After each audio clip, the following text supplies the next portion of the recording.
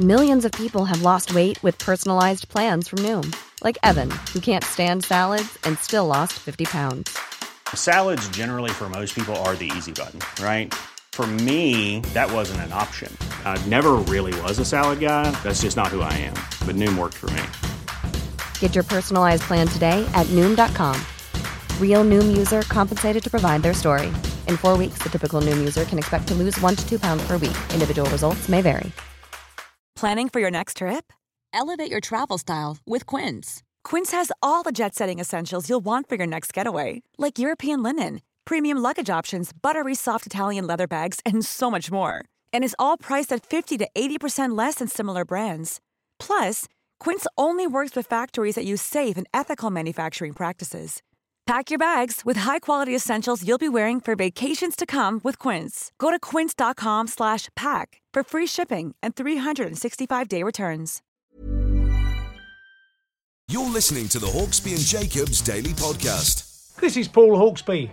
Oh, Christ. Oh, right, you're right, John. And this is Max Rushton. Producer just got caught in a load of wires. There we are. And you didn't need to know that. And this is the H&J Daily with some of the best bits of this afternoon's show. We were joined by two top esports commentators, two young lads, Brandon Smith and Richard Buckley. And they got us very excited for a big international in the world of esports. They did. Quite often the things on this show make me feel older than I am. Yeah. Imagine how I feel. Yeah, I know. Imagine if Andy was here. I know.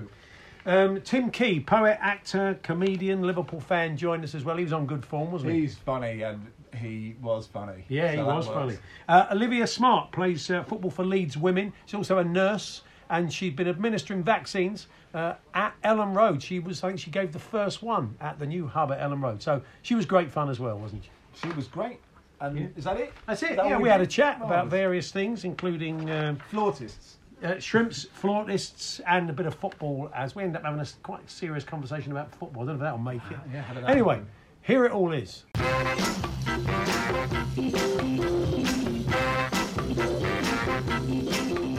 afternoon, everyone. Good afternoon, Max. Good afternoon, Paul. Cricket was absolutely tremendous, wasn't Sensational. it? I'm slightly worried that England made it look a little bit too easy. Really? Now I just expect to roll them over. Yeah. Just over the next three well, tests, isn't it? if you don't follow cricket, that was pretty seismic in terms of victories. Including, not just in India but in Chennai as well. As we've been saying, it's a place where they are pretty incredible as a team. I think the toss matters. I think listening to the lads this morning on TalkSport. Are you saying 2. England were they all that? I think that's what I'm saying. Down to the coin. No, but it is worth remembering that, because I remember doing a text topic on a Saturday when India had been skittled out for 36, going, come on, can we have worse scores than that just to make the Indians feel better? They did lose. They bounced back quite well, and so let's not get complacent. But there was I think that would be mad. Yeah. Brilliant performances. Root is sensational at the moment. The Anderson over. It was just sensational, wasn't it? Well, it's going to be interesting. We've not heard from Bumble, have we? So it'll be good. We'll see what he's made of it all as it unfolded over the last few days. What's your bet? I feel maybe the subcontinent away is like the perfect time for Test cricket. Obviously it's nice when it's at home when you watch it all day, but the fact that you can just roll out of bed and there's some cricket on is just great, isn't it? Because the West Indies is quite nice, because it starts late. Australia's not great because generally the sort of time you're getting up, you probably won't see any play, will you? It's got. I tell you what, it is good for. Yeah. It is good on Boxing Day, isn't it, for Melbourne? Yes. When the Ashes is there, and also that first couple of hours, you get a bit bleary eyed by about 1 a.m, but the first couple of hours play is always great to watch. I was at the MCG 2010 when England skittled Australia out. I think it was in 97, and I was courting the now Mrs. Rushton, but it was in what could be called the ambiguous days. And you took her to a game of cricket? Well, I flew over there and I had tickets for Boxing Day, and she doesn't like cricket. She's not a big sports fan, we've established, and I was more interested in her than the game. Right. I left at lunch and didn't see any. Saw barely any of those wickets, and then she ran off, and I didn't see her for the next 4 days. That's part of the courting process. Ran off. I mean, literally. Yes. Did she say, "What's that up there?" Then sprinted in the opposite direction. Basically, yes. Wow. Yeah. So I flew back. Give herself a bit of time to think about absolutely. it. Absolutely, and that's very selfless of you, though. I mean, the things you've done, and maybe with Valentine's on the horizon, maybe we should look at the things you did for love as 10cc once. Followed her around the world, Paul. Did you really? Yeah. You didn't get the hint, did you? No, I didn't. And eventually, it was just. She is. look, she is happy to be in this country with her, isn't she? She's not in this country, is she? Let's Let's let her face go back it. to Australia. She has currently left me, but Yeah. it's difficult to know. I mean, some listeners occasionally say, when I started listening to you, I really didn't like you, but I've sort of come round. Well, I'm sort of erosion. I'm the same. Is that I was the same. Yeah, and where yeah. are you currently? Have I Well, won you over yet? I'm warming to you. Okay, that's good. That's great. That's good to know. Did you watch Leeds Palace? Yes, last I night? caught most of it, and yeah, it was a bit one-way traffic, wasn't it? Really, we did. It was a bit of a self-fulfilling prophecy. We're all sitting here yesterday, as many people were saying, no Wilf, not much chance, and so it proved. Really, they looked a bit toothless, didn't they? Really, as they sort of tried to step up, they had a couple of chances, but it was very dominant Leeds. They could have been 4 or 5, couldn't it? Really, they're a lovely team to watch. I mean, I'm not saying anything that hasn't been said before. They're a real joy to watch. And Bamford is interesting. We're going to hopefully talk about him later, aren't we? Yeah. So much has been made of Edison Cavani's movement, as if he's the first ever centre forward to move. Every other centre forward before, it was just a sort of a pillar, basically, just a traffic cone not moving. And Cavani's movement is brilliant, but there was that one moment where Bamford slipped it past the defender. Cahill, when he put it the other side of him, didn't he? He hit it over in the end. But that was the trouble, wasn't it? Because he's in one-on-one and he just skies it. I think he's such a lovely player. Yeah. He's a real pleasure to watch. We'll have a chat about him later on, because sadly he's in the mix with the boys on Sky last night. We're looking at those players now are in the mix as a sort of backup striker to Kane, and they all offer something a little bit different. So we'll be chatting about that. We're going to talk to Bumble very shortly. We also want to hear from you. This is a little story that appeared in the papers today. Potty mouth Cameron Menzies saw his first PDC tour card bid KO'd after missing a match because he was in the toilet. That's in capital letters, obviously. The 31-year-old... That's not just how you say toilet, is it? The 31-year-old was disqualified at Q School in Milton Keynes yesterday, his opponent receiving a bye. Menzies says, nature calls, you've got to go. I had 10 minutes between games. They phoned, explained, I'm in the toilet, and they said, OK, then I was eliminated. It's a bit harsh, isn't it? So, I mean, there's all been times, isn't it, when we're watching sport at home or actually in the stadium. And look, it needn't be sport, you could give it a life beyond that, but certainly sport can be the springboard where you often think to yourself, I know if I'll go to the loo now, we'll score. So you kind of do it to yourself. You think, well, if I go, we will definitely score, so I'd need to go. I thought this might be a save it for the weekend. I feel like, I'm more, when we're sending the ideas across, quite a lot of my ideas are lavatory based. Yeah. But I'm very happy to go with this one. We're not going to dwell too long in the lavatory. We're more going to dwell on the incidents you missed as opposed to what you got up to in the loo. Monty says, it's a strong one to start with. Lucas Moura's third against Ajax. Oh, he's given it up, had he? Giving it up. Just give it an extra minute. Seriously. I'd give it a minute if I was you. It's the opposite of that, isn't it? Yeah. Carl says, both United goals in the 99 Champions League final. Oh, no, you thought you'd hear the equaliser and go, well, I suppose then you'd think, there's extra time. I'm okay. I missed that. I can go now. I'll hold it in. But wouldn't you run back? I mean, that's the thing. That great. There's not going into too much detail, but the great control. There's only people of a certain age who wouldn't be in that position. I mean, if you hear the first goal, you'd rush back, wouldn't you? I would think. Michael says England v Scotland. I missed Lee Griffiths double. My youngest son decided to use his nappy, and it leaked. It took me an age to get everything cleaned up. I missed both goals, but I did manage to get back for Harry Kane's equaliser. Gutted, he says. And Joe says, not the toilet, but I missed the Olympic torch in Salisbury as I was buying donuts because there was no queue. So there we are. You've gone slightly off. Yes, off not track allowed. there. I shouldn't have read that one out. Andy would say, "Why do you read that one out?" Yeah. Straight at the break. Don't Why read do them you all out. Read them all out. Don't read them all out. Get a quality filter. And laugh Max. at my jokes during the birthday spread. The Hawksbee and Jacobs Daily Podcast from TalkSport. Now, imagine if the England team wasn't picked by Gareth, sort of going around the country and looking at the best players and then honing it down into a squad. But there was a get-together. We brought a whole bunch of England-likely players together, and they all sort of tried out. And it was a competition to see who would get in the first 11. Sort of an X-Factor type thing. Yeah, that kind of deal. Well, that's what's going on in the world of esports this week. You've got 16 of the best professional FIFA gamers in England are going to have the chance to fill 4 positions in the FA's FIFA Esports E-Lions. To then go to the World Cup? Yeah, well, effectively to represent their country in the Nations Cup. Yeah. Well, joining us now, they've been on before, and the world of esports. I mean, are you a gamer, Max? I overdosed in the early 90s. I sort of feel if esports had been a thing when Sensible Soccer was a big around, I'd be a multi-millionaire now. But I've sort of fallen off the wagon a bit. I press shoot when I want to cross and cross when I want to shoot because the buttons are different on FIFA and the other one. Maybe we need a retro tour. We need a Sensible Soccer tour. Yeah, I'm in 100%. We'll have to explain what Sensible Soccer is to our next. I mean, I'm sure they know their history of esports. Brandon Smith and Richard Buckley are the esports commentators. Good afternoon, guys. Good afternoon, fellas. How are we doing? Yeah, not so bad. Richard, you ever go sort of vintage? Have you tried some of those old games from back in the day? I've had a dabble, but I can't say I'm hands-on, in all honesty. Yeah. I mean, look, I only turned 23 next month, so...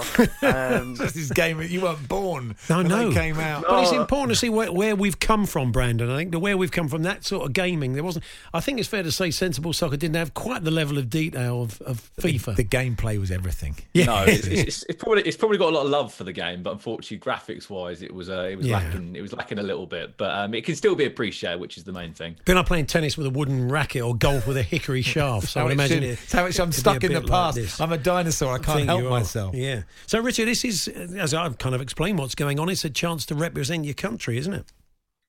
Yeah, absolutely. There's a tournament coming up later in the year called the FIFA E-Nations Cup, where the best nations from around the world all come together. Very similar to, as you said, a World Cup. They battle it out. France is the reigning and defending champion. They beat Argentina in 2019. England, we made the quarterfinals. Not a bad tournament, but I think we're a little disappointed with how good we were playing going into the tournament. But we've got two players. They were Tom and Fnatic Tex, regarded as not only two of the best players in England, but two of the best players in the world. They'll be looking to keep their title as England E-Lions, but we're also extending it to 4 players. I think it gives a little bit more competition. They can't rest on the laurels. They've got 2 people sort of wanting to take the spots off of them to represent England at that tournament later in the year. It pains me, Brandon, to hear that we're a quarter-final team in esports as well. How competitive is it between, what's the sort of relationship like between the players? Is there like a good, like a positive sense of camaraderie, or is there sort of visceral hate within the 16? No, it's quite a positive vibe, I'd say. I mean, you were lucky, Matt, because I was commentating on that tournament. I had a tear in my eye when we lost in those quarterfinals to Argentina. But it's honestly, it's an amazing tournament, this. I mean, it was meant to happen last year, but unfortunately because of COVID, it didn't happen. That was meant to happen out in Copenhagen. But it's so professional. We're talking national anthems being sung before a ball is being kicked in these FIFA games. So professional. I mean, in terms of the 16 England players, I mean, yes, it's going to be competitive. The competition is ridiculous. But I love the fact that the FA have now made it 4 players, because it's similar to any sport or any sport. Like, people peak at different times. Like, some people get used to playing FIFA really early on when the game comes out, and then they might drop off for a couple of months or weeks and they'll pick it up again. So now that we've got 4 players, you don't know who's going to be the starting 2 players, so to speak, when the Nations Cup does happen. So that's a great move by the FA. Certainly going to be a competitive tournament because everybody wants to represent England. Richard, would you say that there's, in many ways, esports is sort of more honest than football? Because, a lot of football is, Mo Salah going down under the slightest touch to the arm. But I presume you can't have that kind of, sort of the polite word of S-housery or sort of gamesmanship within FIFA, or can you?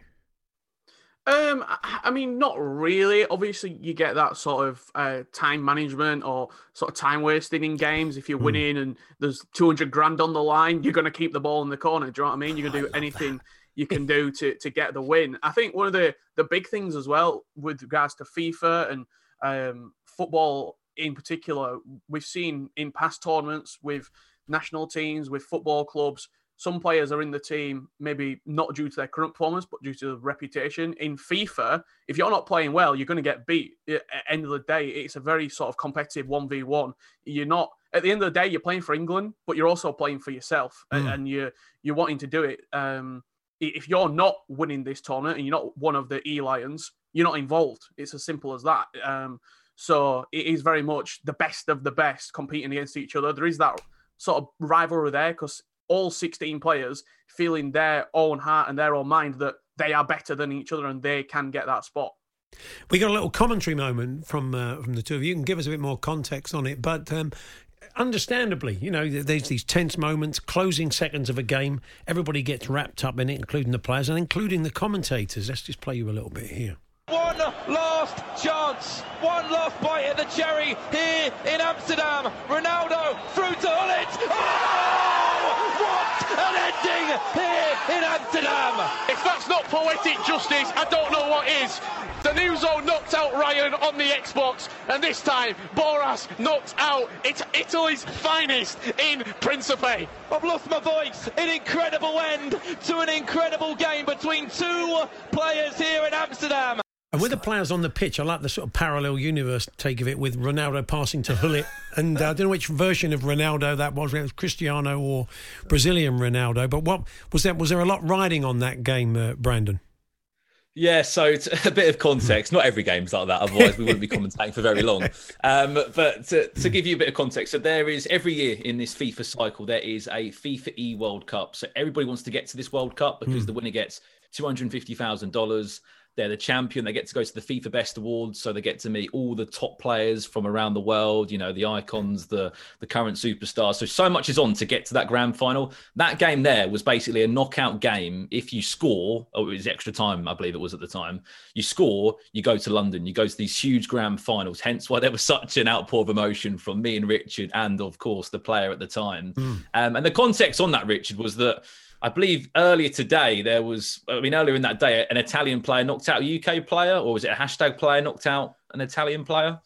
Yeah, it was sort of retribution. So earlier in the day, the Italian had knocked out one of the teammates, and it had been a flip reversal. About 2 hours later, the hashtag United player was eliminated by the Italian player in Principe. But not only, I think, the commentary there, but there were absolute scenes as well. I think the player scored, the controller went flying up in the air. It were unbelievable in Amsterdam, because that's what you work for as well. It's very much the case of, like, if you play all season long, and if you're not at the tournament at the end of the year, you might feel it's a bit of a wasted year. So you want to be at that final, that grand final, where the most money gets given out, the opportunity to be on live television, all the eyes are watching. I think they said about 28 million people saw the finals in FIFA 19 in 2019. So it is very much the case of that's the culmination. And if you're not there, again, it's a sort of a missing out moment.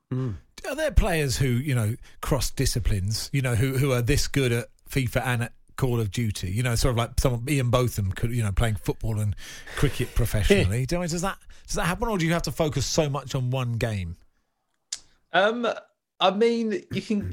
I wouldn't say there is a case study of that, to be honest, Max. Because if you weren't trying harder in one game, and then you were to go and lose a big game in the other, you'd be thinking, "Oh, why have I not put my energy into that one sort of esports title?" So I think how much practice are these guys doing a day?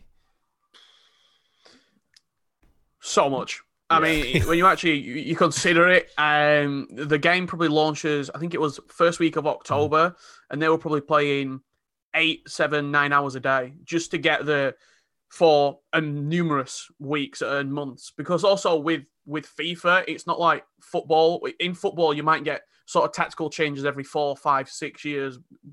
Del Bosque sort of tiki-taka, and then the Gegen Press from Jurgen Klopp. In FIFA, every single year, the game will change because a new title releases. So new mechanics get added in. FIFA 21, there was huge emphasis on off-the-ball movement and dribbling. So these players then have to learn it to the 10th degree, fully master the new mechanics. What about injuries? Sorry, what about injuries? Do people get RSI? RSI, I suppose, and ice strain. They must be the two biggies. Well, one player, Shorey, he actually broke his wrist, who is playing in this tournament as well. He's in the E-Lions, so it's sort of a moment of retribution for him. He started the year with a broken wrist, and now he's playing in the E-Lions tournament. So I think there's a few people, not only hashtag United fans, but also wanting to see him succeed after what he's been through this year. Well, fellas, good to talk to you as always, and hope it all goes well. It's all going to be on twitch.tv/England, isn't it? And that's the 11th and 12th, kicking off at 3:45. So we can watch and listen to you in action. Thank you. Yes, it's going to be a good weekend, and I'm looking forward to seeing who will come out as the next 4 Lions. Good stuff. Cheers, boys. Thank you. Thanks, chaps. Cheers, fellas. Cheers, guys. Brandon Smith there and Richard Butley. Brandon did a work placement with us here. Is that right? Yeah, I think it's fair to say he's gone on to bigger and better things. Amazing, but isn't yeah, it? he did. So many questions. Is that like rushing Harry Kane back too soon? With that broken wrist, you knew where he could go if it went. Or he started to cramp. I thought he broke his wrist playing. Cramp. I mean, imagine cramp. Does another player then get hold of your hand and start to bend your fingers back? It's a really beautiful moment when he steps over and it's just like pushes you. A FIFA fair play moment. They do it in slow-mo. You see the other lad bending the other boy's hand back. That would be nice. The Hawksby and Jacobs Daily Podcast from TalkSport.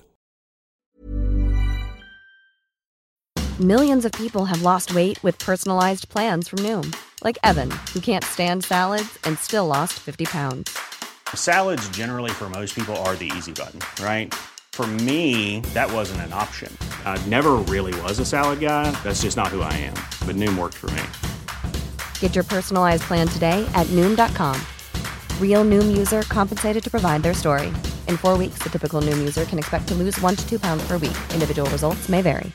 A lot can happen in 3 years, like a chatbot may be your new best friend. But what won't change? Needing health insurance. United Healthcare Tri-Term Medical Plans, underwritten by Golden Rule Insurance Company, offer flexible, budget-friendly coverage that lasts nearly 3 years in some states. Learn more at uh1.com. Mom deserves the best, and there's no better place to shop for Mother's Day than Whole Foods Market. They're your destination for unbeatable savings, from premium gifts to show-stopping flowers and irresistible desserts. Start by saving 33% with Prime on all body care and candles. Then get a 15-stem bunch of tulips for just $9.99 each with Prime. Round out Mom's menu with festive rosé, irresistible berry chantilly cake, and more special treats. Come celebrate Mother's Day at Whole Foods Market.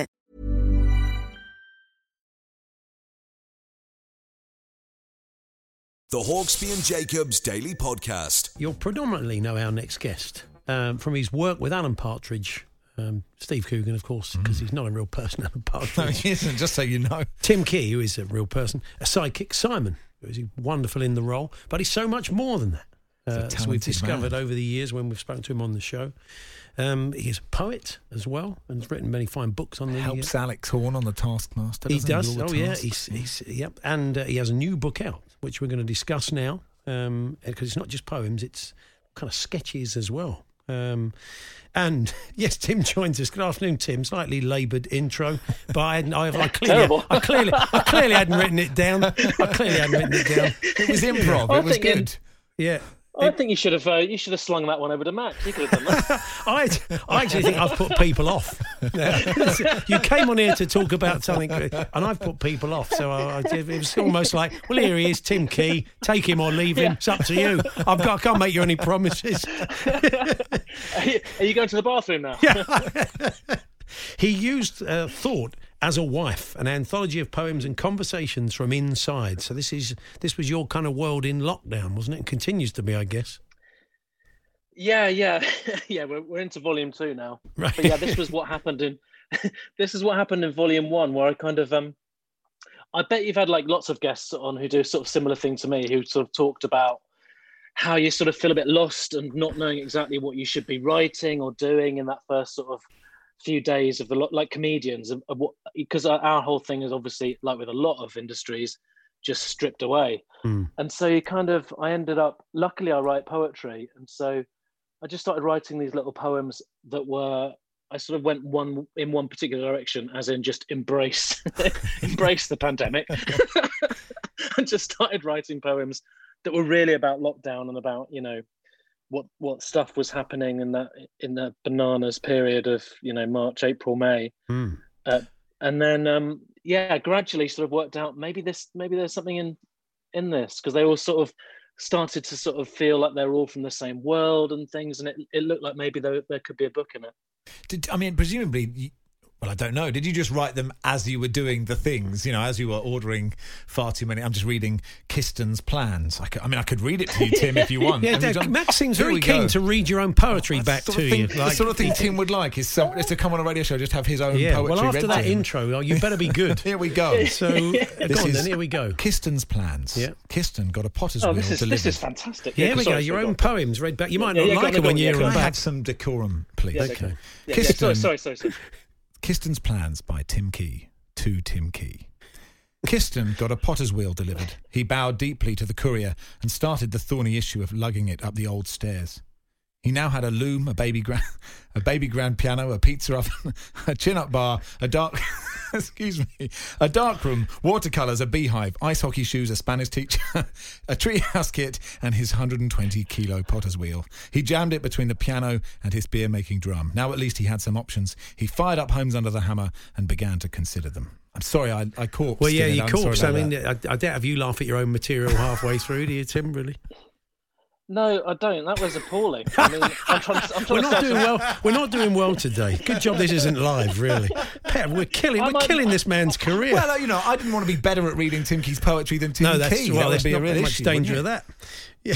Maybe it's a case of should we wrap this up and I'll go on to my next PR opportunity? Yeah, that's right. Someone who do it. You're in Smooth in a minute. You just that's right. They won't even know you are. But Tim. I have a genuine question. I don't know if it's a good question, but I've got a question. It might work. Which is, did you just write these as you were going, or did you sit down properly like people write things normally and sit in a room and I'm going to write from 9 to 5? That is an amazing question. How many other authors have you had on where you would actually ask them, did you sit down properly and write this stuff? It's hard to believe, of course. No, what happened was I was sort of, like I say, it was quite reactionary. And, still like it still is. Like I've been writing quite a lot about vaccines recently and stuff like that. But I must admit there was, in that first week, I suppose because everyone was talking about toilet roll and, all the cliches of that first week and the pubs closing and stuff like that. I think I tried to be a little bit, out of the box a little bit at the time. But then when I'd finished it all and I was kind of, I found myself filling in the gaps. And because the book is set out week by week, I did actually in July sit down and start writing my toilet paper material. Right. Does it as you look back on it? I mean, you'd probably say it's all toilet roll material, but as you look back to compile it, did it kind of say a lot about your state of mind? You're a bit surprised at times. You think, well, blimey, was I thinking that? Was I doing that? Was I saying that at that time? Well, there's a lot of tongue-in-cheek stuff in the book. It's very, very self-referential, and I'm like you say, there's conversations in it as well as the poems. So I'm constantly having these chats with different people, and sometimes I refer to it and sort of say, that this book is going to be some kind of historical document in the future. But it was weird when we finished it and it was printed and it was sort of such a labour of love. And then I did open a beer and start reading it in December. And it's bananas because that period is so. That period was so surreal, and so, it wasn't really happening.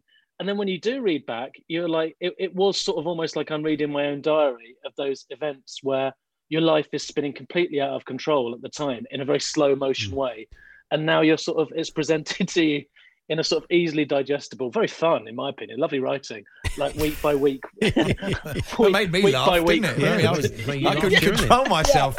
Yeah, exactly. You're doing some live kind of recitals of stuff as well. Are you still doing that, Tim? Is that ongoing? It is, yeah. So that's the other thing that was going on was all the comedy had stopped, and then someone asked me if I wanted to do an online gig, and you just sort of go, no. I don't want to do an online gig. Obviously not. I want this to end, and then we can all be back how we were. But then, about a few months after that, the same person asked me again, and I did it. And actually, it's been really useful just to have a little outlet where there are some things that are in common with when you're doing live gigs. You have an audience, you are in the moment, you have like a responsibility to try and create something funny and all of that stuff. So I do. Now I do that weekly, and that sort of ties in. I read mainly from the book and the stuff that I'm writing at the moment. Yeah. Quick word on Liverpool. Are you feeling about life? Are you still right behind Jurgen? Oh yeah. Oh my. Are you joking? I love him. The guy's fantastic. There's a poem in the book about Jurgen Klopp. I'll find it. I'll read it out later. Don't do that. He's trying to sell them. Yeah.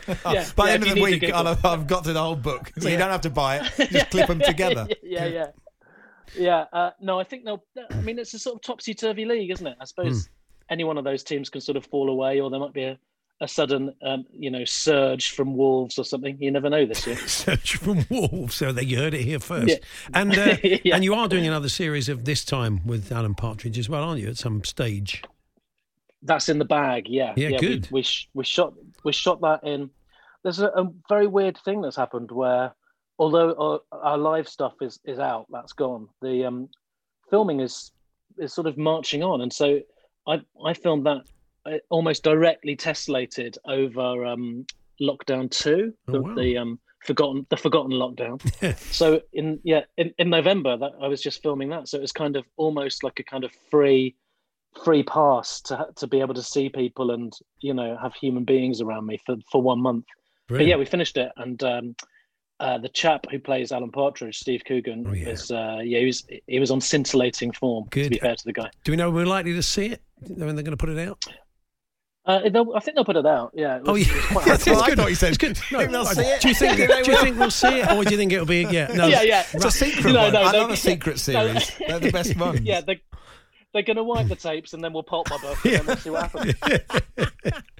Okay. You can just say sometime in the summer, even if it's wrong. Oh, I think sometime in the summer. Oh, terrific. Oh, thanks, Tim. Okay, we'll cut that. Yeah. Cheers, Tim. We'll catch up with you soon. Can I just say where you can get the book? Oh, of course you can. Yeah, no, absolutely. Just to try and get something out of this interview. Yeah. You can get it from. Well, actually, obviously, people already know. You can get it from Amazon. Yeah. Get it from. Yeah. Or after all that. or good booksellers. Oh yeah. So it's not a secret code we need or anything. No. Okay. No, not I think really. it's worth available. It's worth you knowing, Tim, in terms of silly questions I've asked. I once asked a velodrome cyclist who was going for the record, the hour, how far you could go in an hour. Yeah. If you got dizzy. And that was probably the most. It was quite a good question, but Andy Jacobs got very upset with me for that question. So, did you sit and write the book? Is actually quite good for me. It was on. I thought that was a perfectly good question. I think you should use that again moving forward. I'll try. I think. But I think also, Matt, thanks for. I've listened to you both quite a lot in lockdown, so thanks for ploughing on. I don't know if you sort of write your stuff in advance or sit down properly and plan it, but it's all been very good. Thank you, Tim. Good luck with Saga in a minute and see what they make of the book. The Hawksby and Jacobs Daily Podcast. We asked you earlier on about great sporting moments or any moments you'd missed while in the lavatory. This was off of the darts player who missed out on his PDC tour card because he was in the loo when his game was on. They gave him a heads up. He said, I'm on the loo. Came out 10 minutes later, he'd been eliminated. So that's a hell of a thing to miss out on. This is Marco the Happy Hammer. I've been going to Ellen Road as a Hammers fan for longer than I care to remember. In extra time in the first half on this day, I simply had to avail myself of the facilities. Whilst there, feeling relieved, I heard such a roar and wondered whether it was a home or away roar. In returning to my seat, I realised we'd gone 1-0 up courtesy of the inspired signing of Nigel Winterburn, a screamer from 1 yard. He says, I was incandescent with rage, and over 20 years later, I still am. We won the game, but I was incandescent with rage, and over 20 years later, I still am. I don't know if he sort of cut and pasted that, or he really is incandescent with rage to such an extent. Maybe he put it twice. He's got incandescent on a speed, like it's a shortcut. It could be, for yeah. him, yes. This is Johnny. So to this day, I've felt sorry for the Manchester City fan who wanders down the gangway as Vincent Kompany strikes the ball for that beauty against Leicester. You can just see it. He's just there. The silhouette of a man just going, I'll just go now.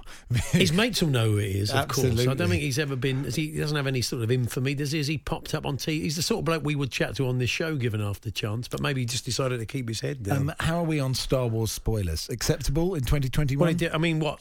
The original film? Yeah, the original film. Okay, is that okay? Yeah, I think you're on fairly safe ground. If you don't want to know what happens in Star Wars, look away now.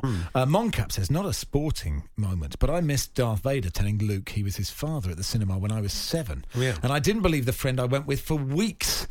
He just wouldn't accept it in that. Now, Russell Brand, Paul, says that the Sistine Chapel ceiling gave him the same feeling This is from the Daily Star today. It's West Ham's ground. Seeing Upton Park for the first time. Really? The Hammers fan claimed Michelangelo's Vatican masterpiece in Rome reminded him of the excitement of seeing his side's former stadium as a child. Coming up the stairs at Upton Park was excitement tinged with fear, and I was dealing with a power that I didn't understand. Looking up at the Sistine Chapel, you would have felt God, he says. Yeah. Are you with that? Do you? Well, I've seen it, and my overriding feeling at the time was anger. I was very upset with my fellow tourists. There's signs everywhere telling you not to take photographs. Right, I see. And who was taking any notice of that? People are snapping away, and I was thinking, what's the point? You know, they tell you not to take photographs for a reason. It's not just copyright. Quite a busy painting. Yeah, if I'm going to be a critic, it's a lot going on. It's a bit. Isn't there? If you could just Michelangelo, if you could just strip it back a bit. You should have said to him at the time, less is more, whatever that is in Italian. Who should have said that? Who is the least COVID-friendly member of an orchestra? If you were having a guess. Oh, okay. So it's, what instrument would you want to? Which instrument would you want to keep away from? You want to keep away from the trumpet. Because it's air and a tuba's sort of going up, isn't it? Whereas trumpet's coming straight out. If you sat in front of the trumpet or in front of the clarinet, you're in trouble. Well, interestingly enough, it's the flautists you want to miss. Oh, right, okay. This happened in Germany, the Bavarian Symphony Orchestra. They were filmed doing Beethoven's Ninth, and they recorded the aerosol cloud emitted by the wind players. 3 flautists, 3 trumpeters, 3 clarinetists, analysed by scientists. Flautists were found to produce the largest dispersion, with spit particles reaching a maximum distance of 1.88. Well, I suppose that's because it's like a pea shooter, isn't it? A flute's got quite a small hole. I guess that's what it is. So you really want to be sat on top of a tuba, and then you'll be absolutely fine. Well, the boffin involved said the flautist should consider the end of their instrument as an extension of their mouth. Right. And so if the end is not directed towards the floor, it makes sense to increase physical distance to compensate. In many ways, like the ball is an extension of your foot for the great players. Thanks for bringing it back to sport. For James Galway, the flute is the... Do you know what? There you go. He's no longer with us, James Galway, and he's the only real celebrity flautist, isn't he? So I was thinking it was only a matter of time before he came up. Well, I mean,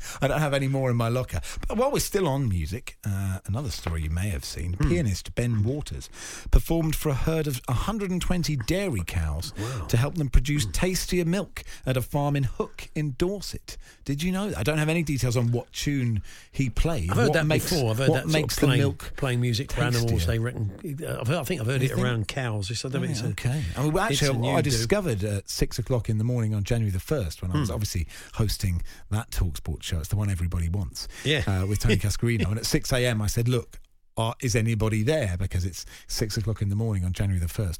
Huge number of cattle farmers. A lot of people milking cows. I think we had more cows than people listening for at least the first 45 minutes of the show. I've told Laura and Alan to make breakfast more bovine for the first half hour to really to be good for our radar figures. The people behind a female-facing online casino thought it would be a good idea to look at the best-looking managers in the Premier League and do a kind of survey on it. Okay. So, who won the poll of the followers of this particular online casino? Who's the best looking? Because sort of Marco Silva was for a bit, wasn't he? Who's the best looking now? Well, according to this, in the Premier League, small sample. Okay, that's a good question. It was 2,457 fans. Yeah. Okay. Just going through the league tab. And the winner won by 68%. 68%. Who's the most dashing one? Is Pep? Is it Pep? It's not Pep. He's up there. Okay. It's not Jose. It's Scotty Parker. Of course it is, yeah. Scott Parker. Thomas Tuchel, second. He's made quite the impact. That's interesting, because he's got a touch of the sort of Mr. Niles from Frasier, Mr. Burns, hasn't he?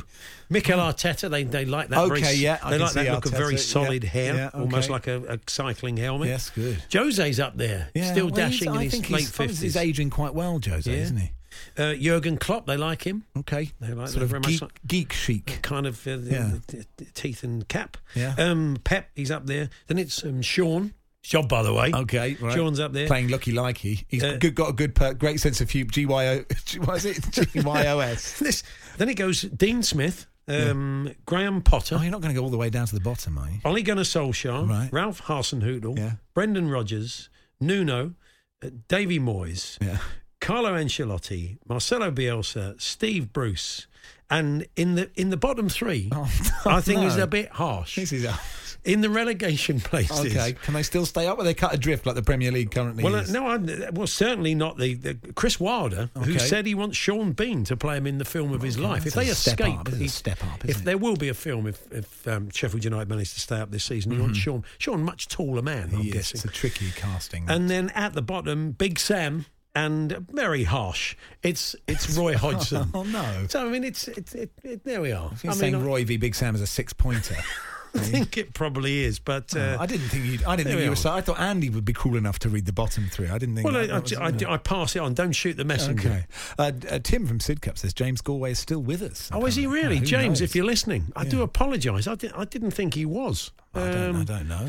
I've stopped sending him Christmas cards. You probably know now, won't He's been quite put out for the last few years. Sorry, James. Yeah, I mean, how old is James now? But that's one for the birthday spread, isn't it? No, he's 81. Well, it's not his birthday until December. Okay, so one to think of. I take it back. Still very much with us. Still going strong. Happy half birthday, the James great, Galway. but thankfully not late, James Galway. He may be listening to say, he may want to phone in. I suspect he is. He could play us a tune down the players' Beethoven night. As long as there's nobody near him. There's nobody near him in the room. The Hawksbee and Jacobs Daily Podcast. This is the case of two worlds colliding. Olivia Smart is a defender for Leeds United women. She's also a full-time nurse, and she now finds herself at Ellen Road administering vaccines. It's a great story. Yeah, it is.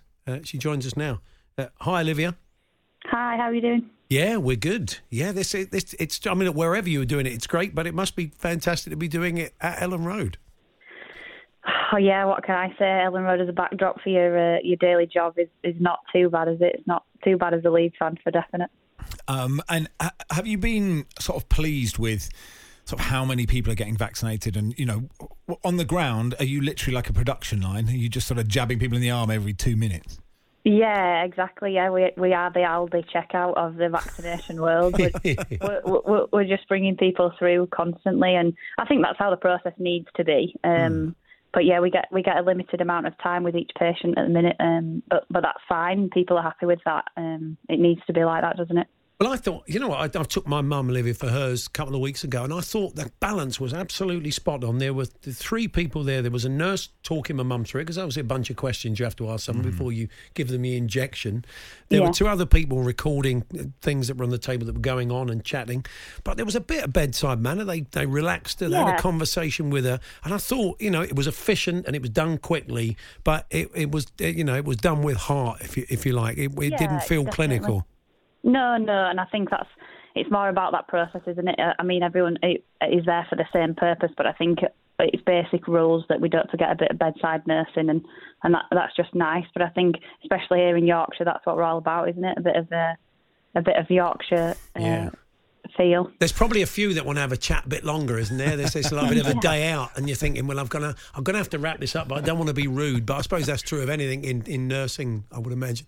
I think I might get a few more wanting to hold on for a chat, especially after this as well. A few Leeds fans might want to stop and have a chat about football. But do any of them know you play for Leeds? Has that come up when you've been given the vaccine? A couple of the nurses that I work with have reminded a few of the patients that I've vaccinated that I do play for Leeds recently, and it's become a bit of a sticking point, and people hastily move us on. So I try and keep it under wraps, to be honest. You're not wearing full kit then for shin pads? Sadly not. Sadly, I thought about it. Here she comes, the clank of studs on the floor. We know, here comes Olivia with her needle. Presumably, Olivia, I mean, people, you know, for a lot of people, especially being vaccinated now, elderly or vulnerable, just must be incredibly thankful. I mean, I imagine you're getting showered with love as it's happening. Oh, yeah, and it's just such a hard time that we can't help people, isn't it? Or shake hands or be thankful in that kind of sense. But yeah, a lot of people have been very emotional about it, and it's understandable, isn't it? And especially that category of people that have been indoors for so long and not seen anyone outside of their own family for so long, and they get to meet, well, unfortunately for them, they have to meet me at a vaccination centre, but they're humbled by it, and I'm humbled by the fact that they come and that they're emotional about it. You know, it's a nice process to be involved in. And I guess the key message out of all of this is you know, to everyone who's offered the chance to get one. I know that, you know, now it was sort of 70-year-olds plus to get in touch if they hadn't got the call, to take advantage of that, right? Yeah, definitely. You know, my grandparents are in that category of people, and I was desperate for them to be called up. And when they were, I was relieved, and so were they. And I think anyone that's hesitant about it, then rightfully so. That's understandable in this current climate. And you know, people have been worried about this for almost 12 months now. But I think it's really important that people just, you know that it's safe. Know that people are getting vaccinated regularly, and that it's safe for them to be vaccinated as well. Your division has been suspended, isn't it, during lockdown? So you've probably been a while since you've played for Leeds. Yeah, luckily we got to play some of our season. We weren't stricken with COVID, luckily, and I know a lot of teams around us and nationally were, but we weren't. So we played a few of the league games actually. At the latter stages of last year, from September onwards, really. But then obviously things have since stopped, and we've obviously gone into Strava runs for training instead. But we're all sticking together. You know, everyone's getting on with it, and we're just trying to keep fit. I know it's difficult in these times, isn't it? But it's sad to not be playing football, and it's sad to not spend time with the girls like we do normally and get that relief of 90 minutes of playing football that we normally get. But you know, there are bigger things out there at the minute, and at least we're still getting to watch some football, which is excellent. Strava can get quite competitive, though, can't it? Are you like one of the quicker 5K runners or not? We did a competition in the first lockdown, and I actually came out on top. So I think I've set my standards. I know. I'm not up top in my mate's Strava group. It's very upsetting when you think you've done something good and someone's done a 19-minute 5K. Like, blimey. Do Leeds ladies? Do they sort of have a similar style to Bielsa ball? Yeah, so we do play murder ball in training. It's not something that often gets talked about, but we are put through that process, unfortunately, quite often. But yeah, it's a very similar style actually. Our coach works as hard, and he won't even mind me saying that. He expects more from us every session actually, and that'll prove. You know, as a club, Leeds United, the women's team's not had great form. Like over the years, and then you know obviously we did very well at some points as well, so it's up and down as a club, but recently we struck some form and come together well as a group of girls, and hopefully that'll drive us forward. Does your manager have his own bucket as well, or not? No, unfortunately I think if he bent down he wouldn't get up, so. That's you drop when you get back, I think. Yeah, exactly. He'll be ringing me after this. Yeah, and do you get to play? Have you played at Elland Road much as a team? Yeah, so I've played at Elland Road since I was a youngster, actually. I've been given that opportunity, fortunately for me, for my family to come and watch me. But yeah, we get to play there each season, a couple of games, and I think that's just a testament to where the club is at, you know, now, and Andrea's in charge, and Angus, they welcome us in. It's a family, isn't it, Leeds United, and to be part of it as a women's team is just as a delight for me as a Leeds fan as well. The Hawksbee and Jacobs Daily Podcast. The red card given to Thomas Souček and the sort of the way it was rescinded, of course, has thrown up quite a lot of talking points. And David Moyes was saying the other day that, you know, look, I mean, Souček was thanking Mitrovic and saying that he came to my aid. But if he hadn't flung himself to the ground, he's a big boy, isn't he? Let's be honest. It's the screeching that gets me. In that moment, you know, don't you think that there's cameras everywhere? They're going to be able to really home in on this and see that the contact isn't sufficient for me to go down clutching my face, screaming like that. Which is, I think, from his point of view, it was a bit of guilt and a bit of embarrassment. But in the moment, they're trying to gain an advantage for their team. If I can get this guy sent off, all well and good. And we were saying the other day about the Martial, the Bednarek thing. He went down very easily. Yeah, you could call it a dive, certainly. It didn't affect the game, but it was a dive. But that player's lost. He can't play for the rest of that match. And there kind of should be consequences for those players that do that. We look at everything else after a game. Why can't people look at acts of simulation? And even there's lots and lots of them. You get lots of times when players get a brief touch on the shoulder, go down clutching their throat, holding their face. They're clearly trying to get someone sent off, aren't they? So I give you two examples. Obviously, Rivaldo is the most famous, isn't it? Against Turkey in the World Cup. Ridiculous. Yeah. But if you think about Diego Simeone and David Beckham, right? Simeone should get booked for the challenge on Beckham. Yeah. Beckham probably should get... This is like TalkSport Gold. It is.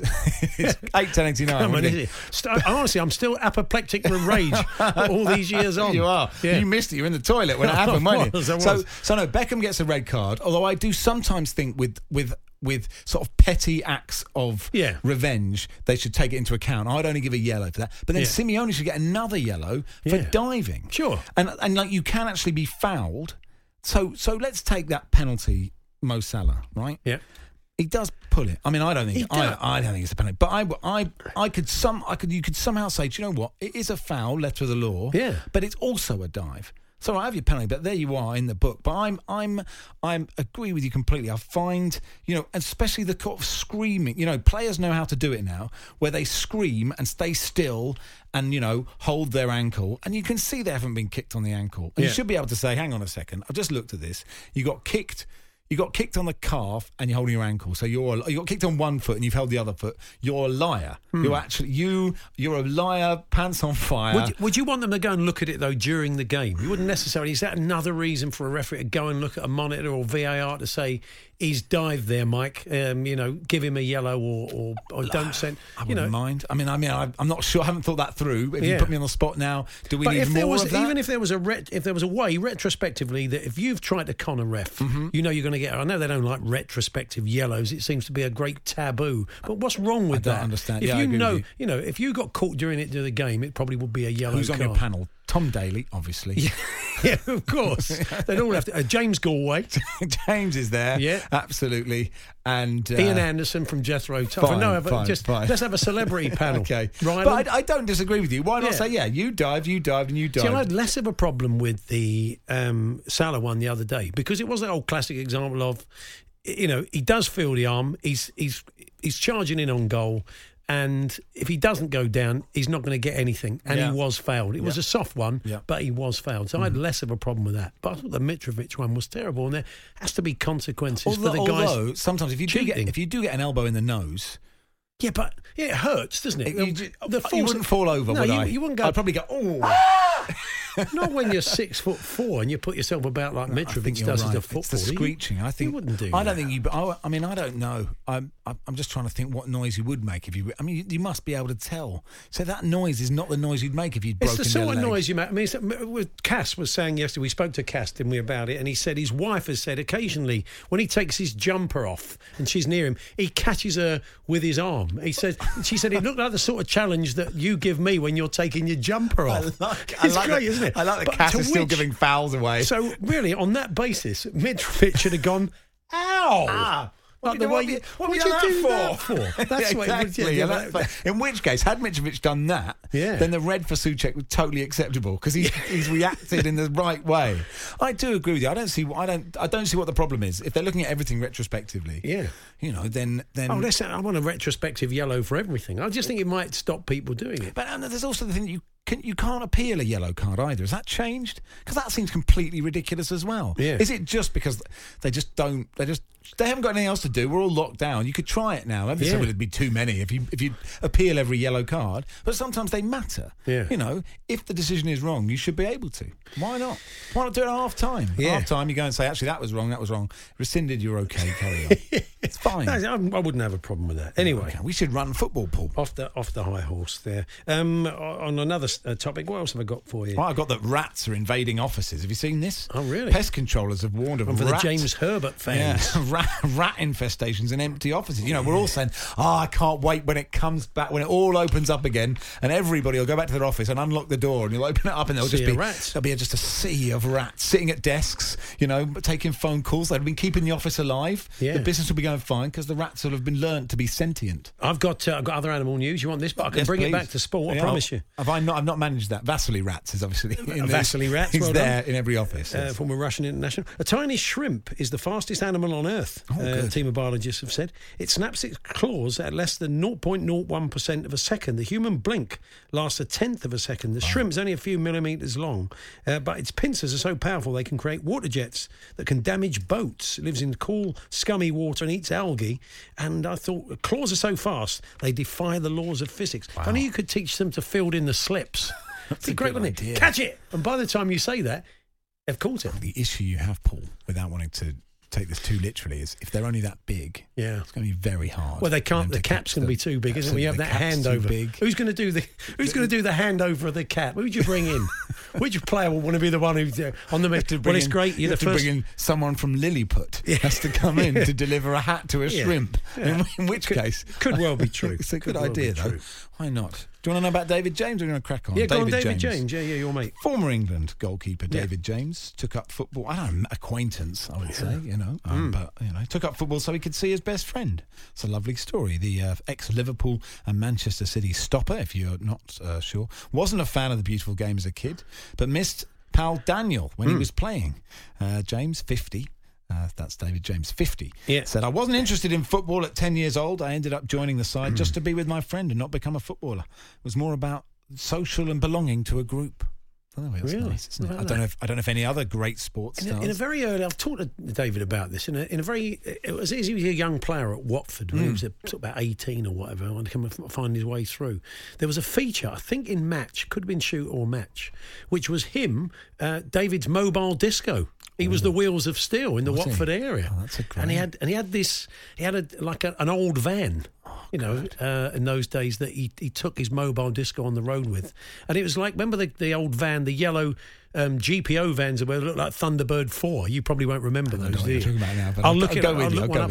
He had one of those, I think, with a respray, and that was the David James Wheels of Steel disco. Did David tell you what the guaranteed dance floor filler was of the time? I feel maybe we should get him on tomorrow and ask. Ask him for his top 10 floor fillers of that era. I would. I watched Cambridge win 3-1 at Watford and got the junior U's coach. And the boy behind me ate too many flying saucers and was sick in a bag. That's my main memory. We won 3-1, I think. But David James, I remember thinking he's tall, and I remember someone being sick in a bag. Okay, my anecdote. Happy memories then. That's the end of my story. The Hawksbee and Jacobs Daily Podcast. There we are. That was this afternoon show. We'll do it all again tomorrow from 1. Can you come back tomorrow? If selected, Paul. Yeah. Okay. Fantastic. I don't want to get complacent. No, you shouldn't. You shouldn't. Oh, good. Thanks. Thanks for listening. If you can join us from 1, great. If not, podcast available around 5. You've been listening to the Hawksbee and Jacobs Daily Podcast. Hear the guys every weekday between 1 and 4 p.m. on TalkSport. Hi, I'm Daniel, founder of Pretty Litter. Cats and cat owners deserve better than any old-fashioned litter. That's why I teamed up with scientists and veterinarians to create Pretty Litter. Its innovative crystal formula has superior odor control and weighs up to 80% less than clay litter. Pretty Litter even monitors health by changing colors to help detect early signs of potential illness. It's the world's smartest kitty litter. Go to prettylitter.com and use code ACAST for 20% off your first order and a free cat toy. Terms and conditions apply. See site for details. Hey, it's Paige DeSorbo from Giggly Squad. High quality fashion without the price tag. Say hello to Quince. I'm snagging high-end essentials like cozy cashmere sweaters, sleek leather jackets, fine jewelry, and so much more. With Quince being 50 to 80% less than similar brands. And they partner with factories that prioritize safe, ethical, and responsible manufacturing. I love that. Luxury quality within reach. Go to quince.com/style to get free shipping and 365-day returns on your next order. Quince.com/style.